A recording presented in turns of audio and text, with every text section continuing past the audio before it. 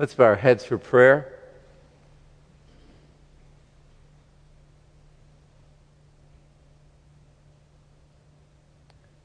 Father, we ask that by your Holy Spirit, you would make your word come alive to us, change us,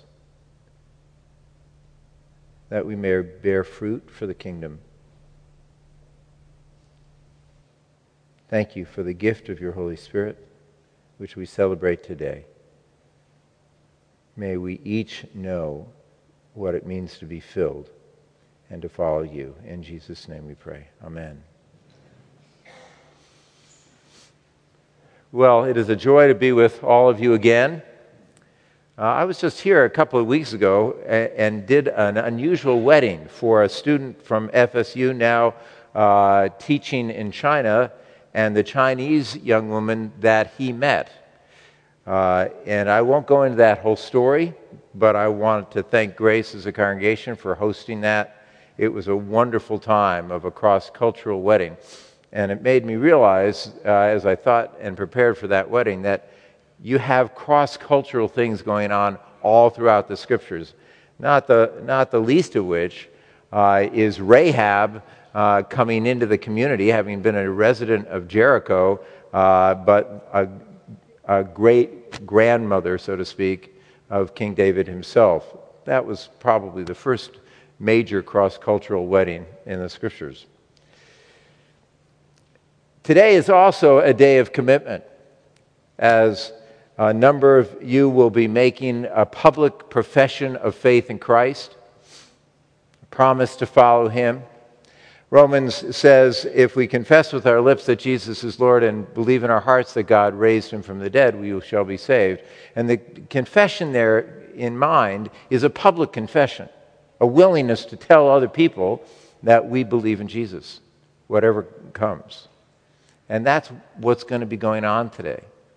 That public commitment, that public confession is a sign of what it means to be a follower of Jesus.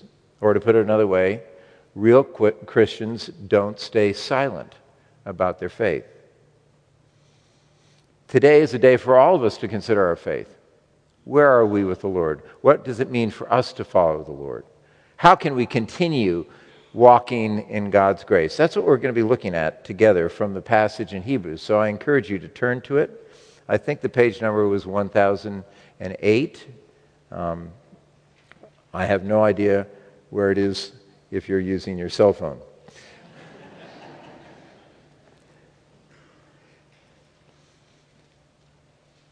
About 78 years ago, Winston Churchill returned to his boarding school where he'd been a boy, a school named Harrow. October 29th, 1941. He had been with the students 10 months beforehand. And in the midst of that time, Britain had been at war. People were dying, particularly in the bombings of London and other areas. He was addressing a group of students, not only from his alma mater, but some of whom had already lost parents, or at least fathers, in the war. At the time he'd been there 10 months before, the situation really did look hopeless. They had virtually no allies at that point in the war. Things were slightly improving. But what do you say to a group of young men who are growing up to be into a war, many of whom will lose their lives, many of whom have already lost loved ones? What do you say? Well, I won't read you the whole talk, although it's very short, and I'd recommend that you go online for it. It's quite powerful. But he said, looking back over the last 10 months, he said, this is the lesson. Never give in. Never give in. Never, never, never, never. He went on to say, never yield to force, never yield to the apparently overwhelming might of the enemy. Toward the end of the talk, he said, we now find ourselves in a position where I say that we can be sure that we only have to persevere to conquer. Hear those words again. Never give in. We only have to persevere to conquer. Now, why do I share this message from 7 to 8 years ago? Because it's an example of the attitude the writer of Hebrews is trying to convey to these Jewish Christians, these Hebrew Christians, who are in the midst of persecution. They're not in a nation engaged in war, but there is a spiritual war going on, and they are facing difficulty. Members are in jail, their property has been confiscated, they've been physically beaten. And the temptation for these early Jewish believers in Jesus is to give up or to give in. Sadly, if we look at our own lives, it doesn't just take persecution to tempt us to walk away from the faith. I've been rereading C.S. Lewis's book, Mere Christianity. When I first became a Christian, I was 17 years old. It was one of the first books handed to me. It's a book I read from time to time. But I'm amazed as I'm reading it again how often things that I've believed and even things that I've taught come from that book, although I have no memory that they were there. My loss of memory is not confined to Mere Christianity.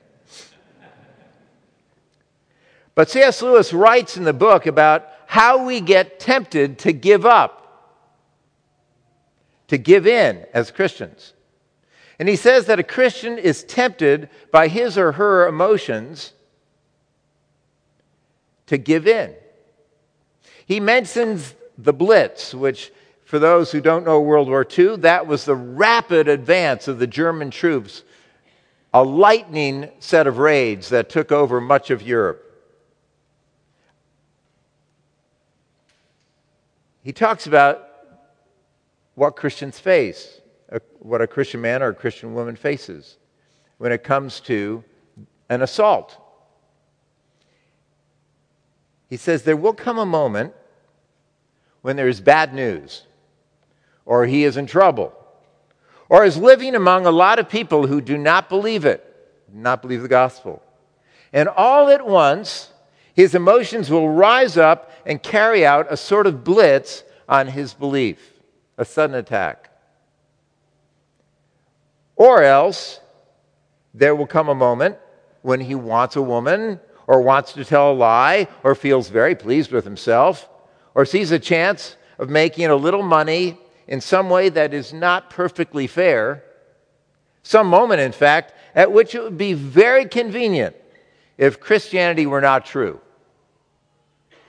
And once again, his wishes and desires will carry out a blitz, a sudden attack. That's our nature as we walk as Christians. We're tempted in a variety of ways. A desire to fit in, a desire to be accepted, a desire to do something we know we shouldn't do. Look at your own life for a moment. What kind of blitzes, what kind of attacks, what tempts you to give up in the Christian life? Maybe it's troubles. Maybe it's temptations to do something wrong. What sometimes makes you wish you weren't a Christian? What do you face?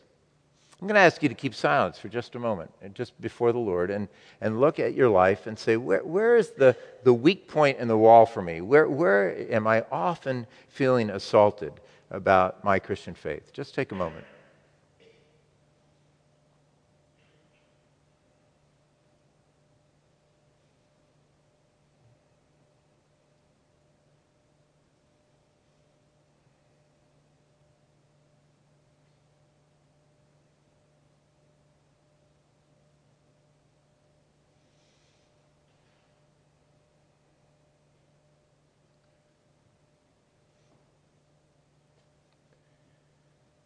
I want to talk about how we strengthen our faith so that we will not give in. There are three things to be looking at quickly. I want us to learn to look back. I want us to learn to look ahead. And finally, I want us to know one of God's purposes in hard times.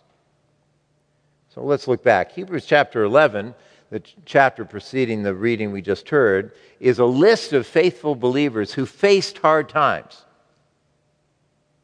It starts with Abel, an innocent man murdered by his brother Cain. It goes on to Abraham and Sarah and Isaac and Jacob. Remember that they are all wanderers. They are all, in a sense, refugees. They're all in territory that it was not their homeland, trusting that God had them where he wanted them. And in Hebrews 11:13 it says this, "These all died in faith, not having received the things promised, but having seen them and greeted them from afar, and having acknowledged that they were strangers and exiles on the earth."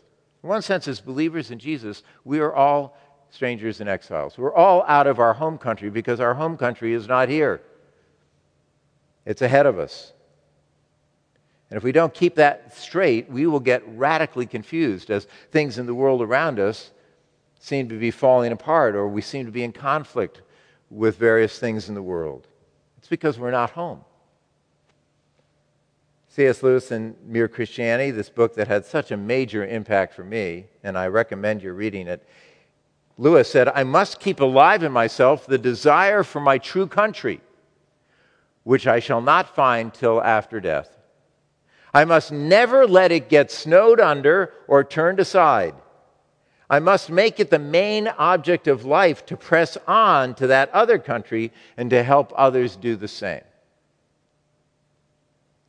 Well, Hebrews 11 continues with others who have been faithful to God in the midst of hard times. In fact, the whole chapter is fundamentally about how God is with his people in hard times. Some get rescued, some get killed, but God is always with them. Now, the problem we have, at least as American Christians, is that sometimes Christianity here is sold as a way to have a better life. Well, it is better, but not better in the ways we like to think of better.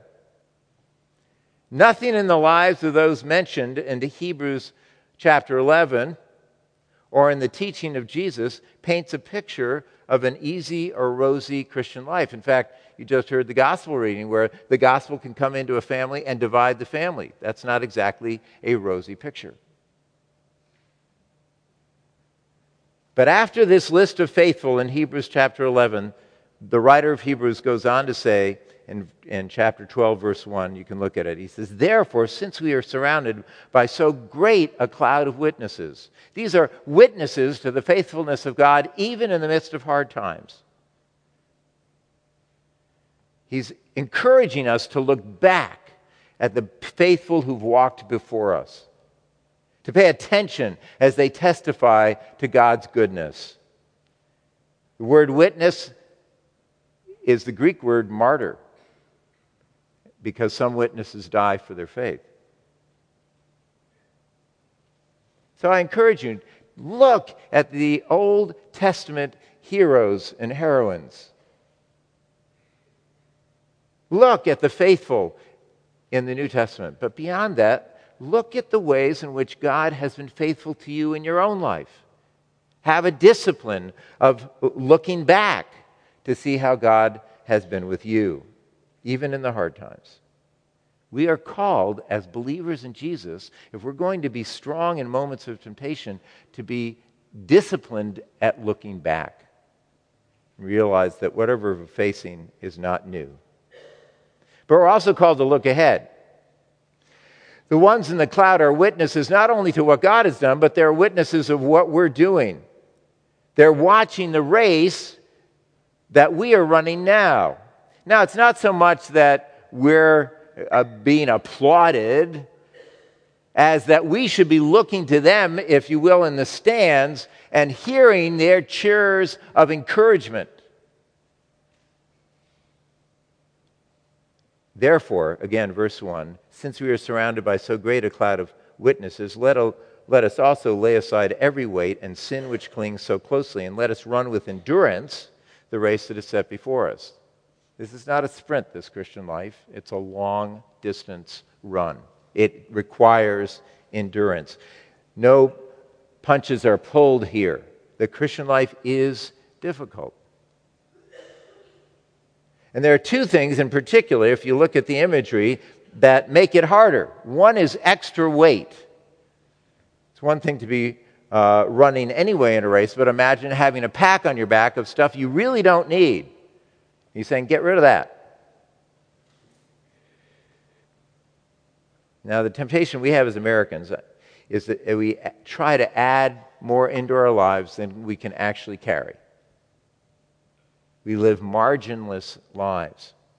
Often we think of the Christian life as things we have to do, and certainly there are things we're called to do. But we also need to say to the Lord from time to time, what do I need to lay aside? What do I need to stop doing? What doesn't fit? What is not something you called me to do? And let it go. So sometimes we're carrying weights we're not meant to carry. But there's also just plain old sin. Things we think or feel or say or do that do not befit a follower of Jesus.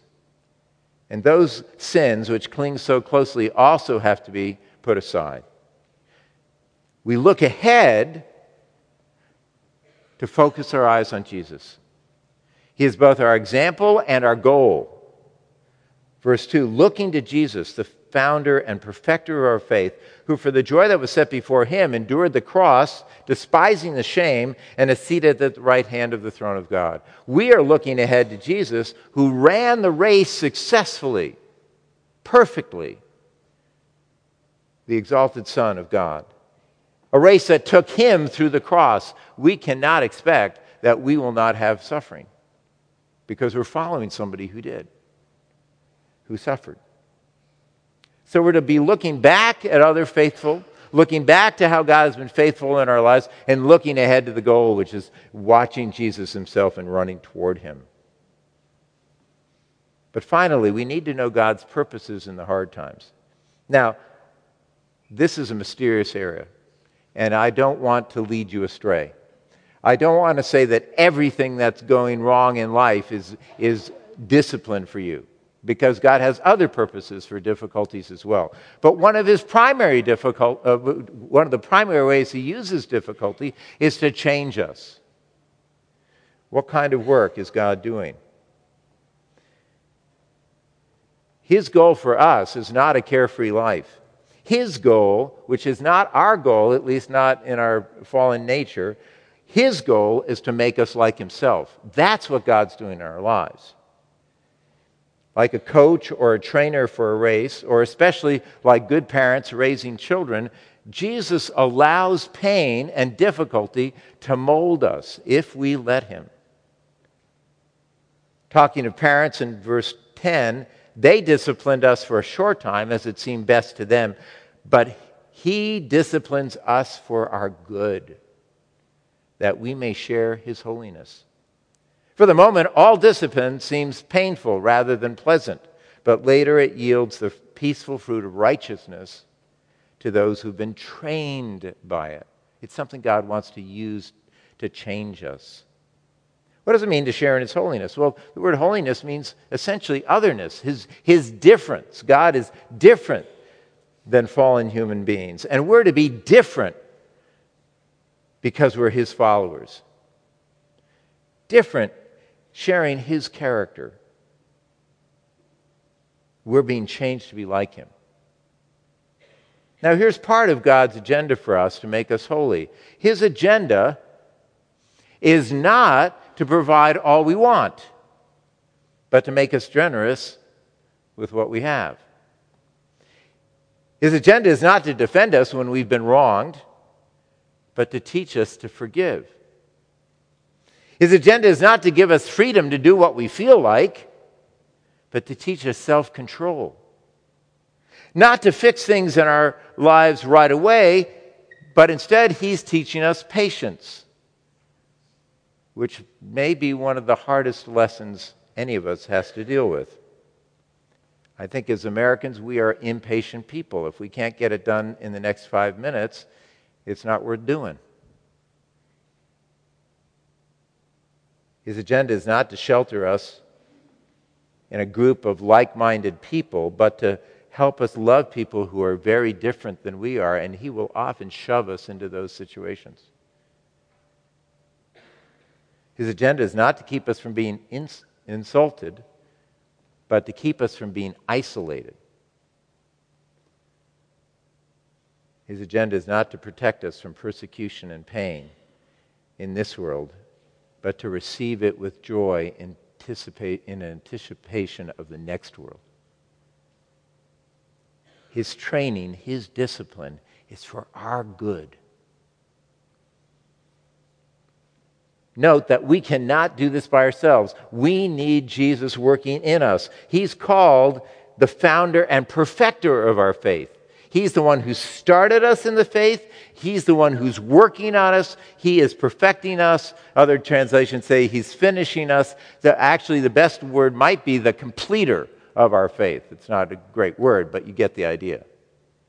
The one who's going to bring it to an end and make us like himself completely. Let me close with a story of discipline. When I was in seminary training for the ministry, our daughter Sarah, whom some of you know, was an infant. I had to get a part-time job. Someone at the seminary recommended that I work as a private duty aide at a nearby nursing home. The hours were great. I had the 3 to 11 shift, which when I was young was fine. So I could go to class during the day, help my patient through dinner, bathing, and then bedtime, and usually get in 2 or 3 hours of homework while my patient slept. I was literally getting paid to sit there. Now, my first patient was in an advanced stage of dementia, and the work was hard and messy. We couldn't communicate. It was the rough equivalent of taking care of a baby, except that he weighed 170 pounds, and it was much harder to clean up after. After he died, I had a second patient. This one was very different. He was able to get around somewhat. He could feed himself. When I brought him dinner, we could communicate just fine. There was only one problem. He was continually cranky. I never did anything right. Look, I'm a firstborn. My goal in life is to do everything right. He was mad at me night after night for not putting his pillows right where he wanted them. He swore at me constantly. Honestly, I couldn't wait for him to fall asleep. Looking back, I realize now what we didn't understand then, that he was also in the early stages of dementia. There wasn't a night that I didn't consider quitting. I was in a continual wrestling match with the Lord. Lord, what are you doing here? Well, what was clear is that the Lord was not just trying to make me feel happy. But I had to learn some things. I had to learn not to be always defensive, not to retaliate. I needed to learn to hold my anger. I especially had to learn that I could not always please people, which is actually a fairly key lesson for clergy. Now, did 1 year of working with him cure me of these things in my life? Not at all. But it was an obvious part of a process that's still going on. It was discipline for my good from my loving Father in heaven. Walk through the passage in Hebrews 12 of what it says about discipline. The writer even goes on to say, discipline is a mark that you're really a child of God. Because real children get real discipline from loving parents. Let me close again with a quote from Mere Christianity. Lewis says this: "The great thing to remember is that though our feelings come and go, His love for us does not.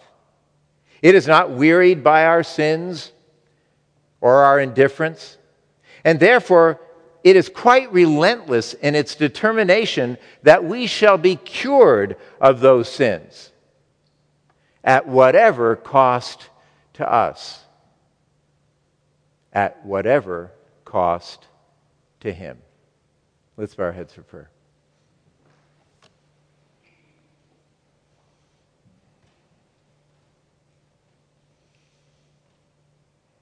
Father, we thank you that you are at work in our lives, that you've called us to yourself, that we can look back and see your faithfulness in our own lives, but certainly we can see it in the lives of others as well. We pray as we look ahead that we would be focused on Jesus at the end of the race, that we would hear the cheering of the crowds of encouragement, that by Jesus working in us, we can persevere to the end. Help us never give in and never give up. Help us to trust you to get us to the end. In Jesus' name we pray. Amen.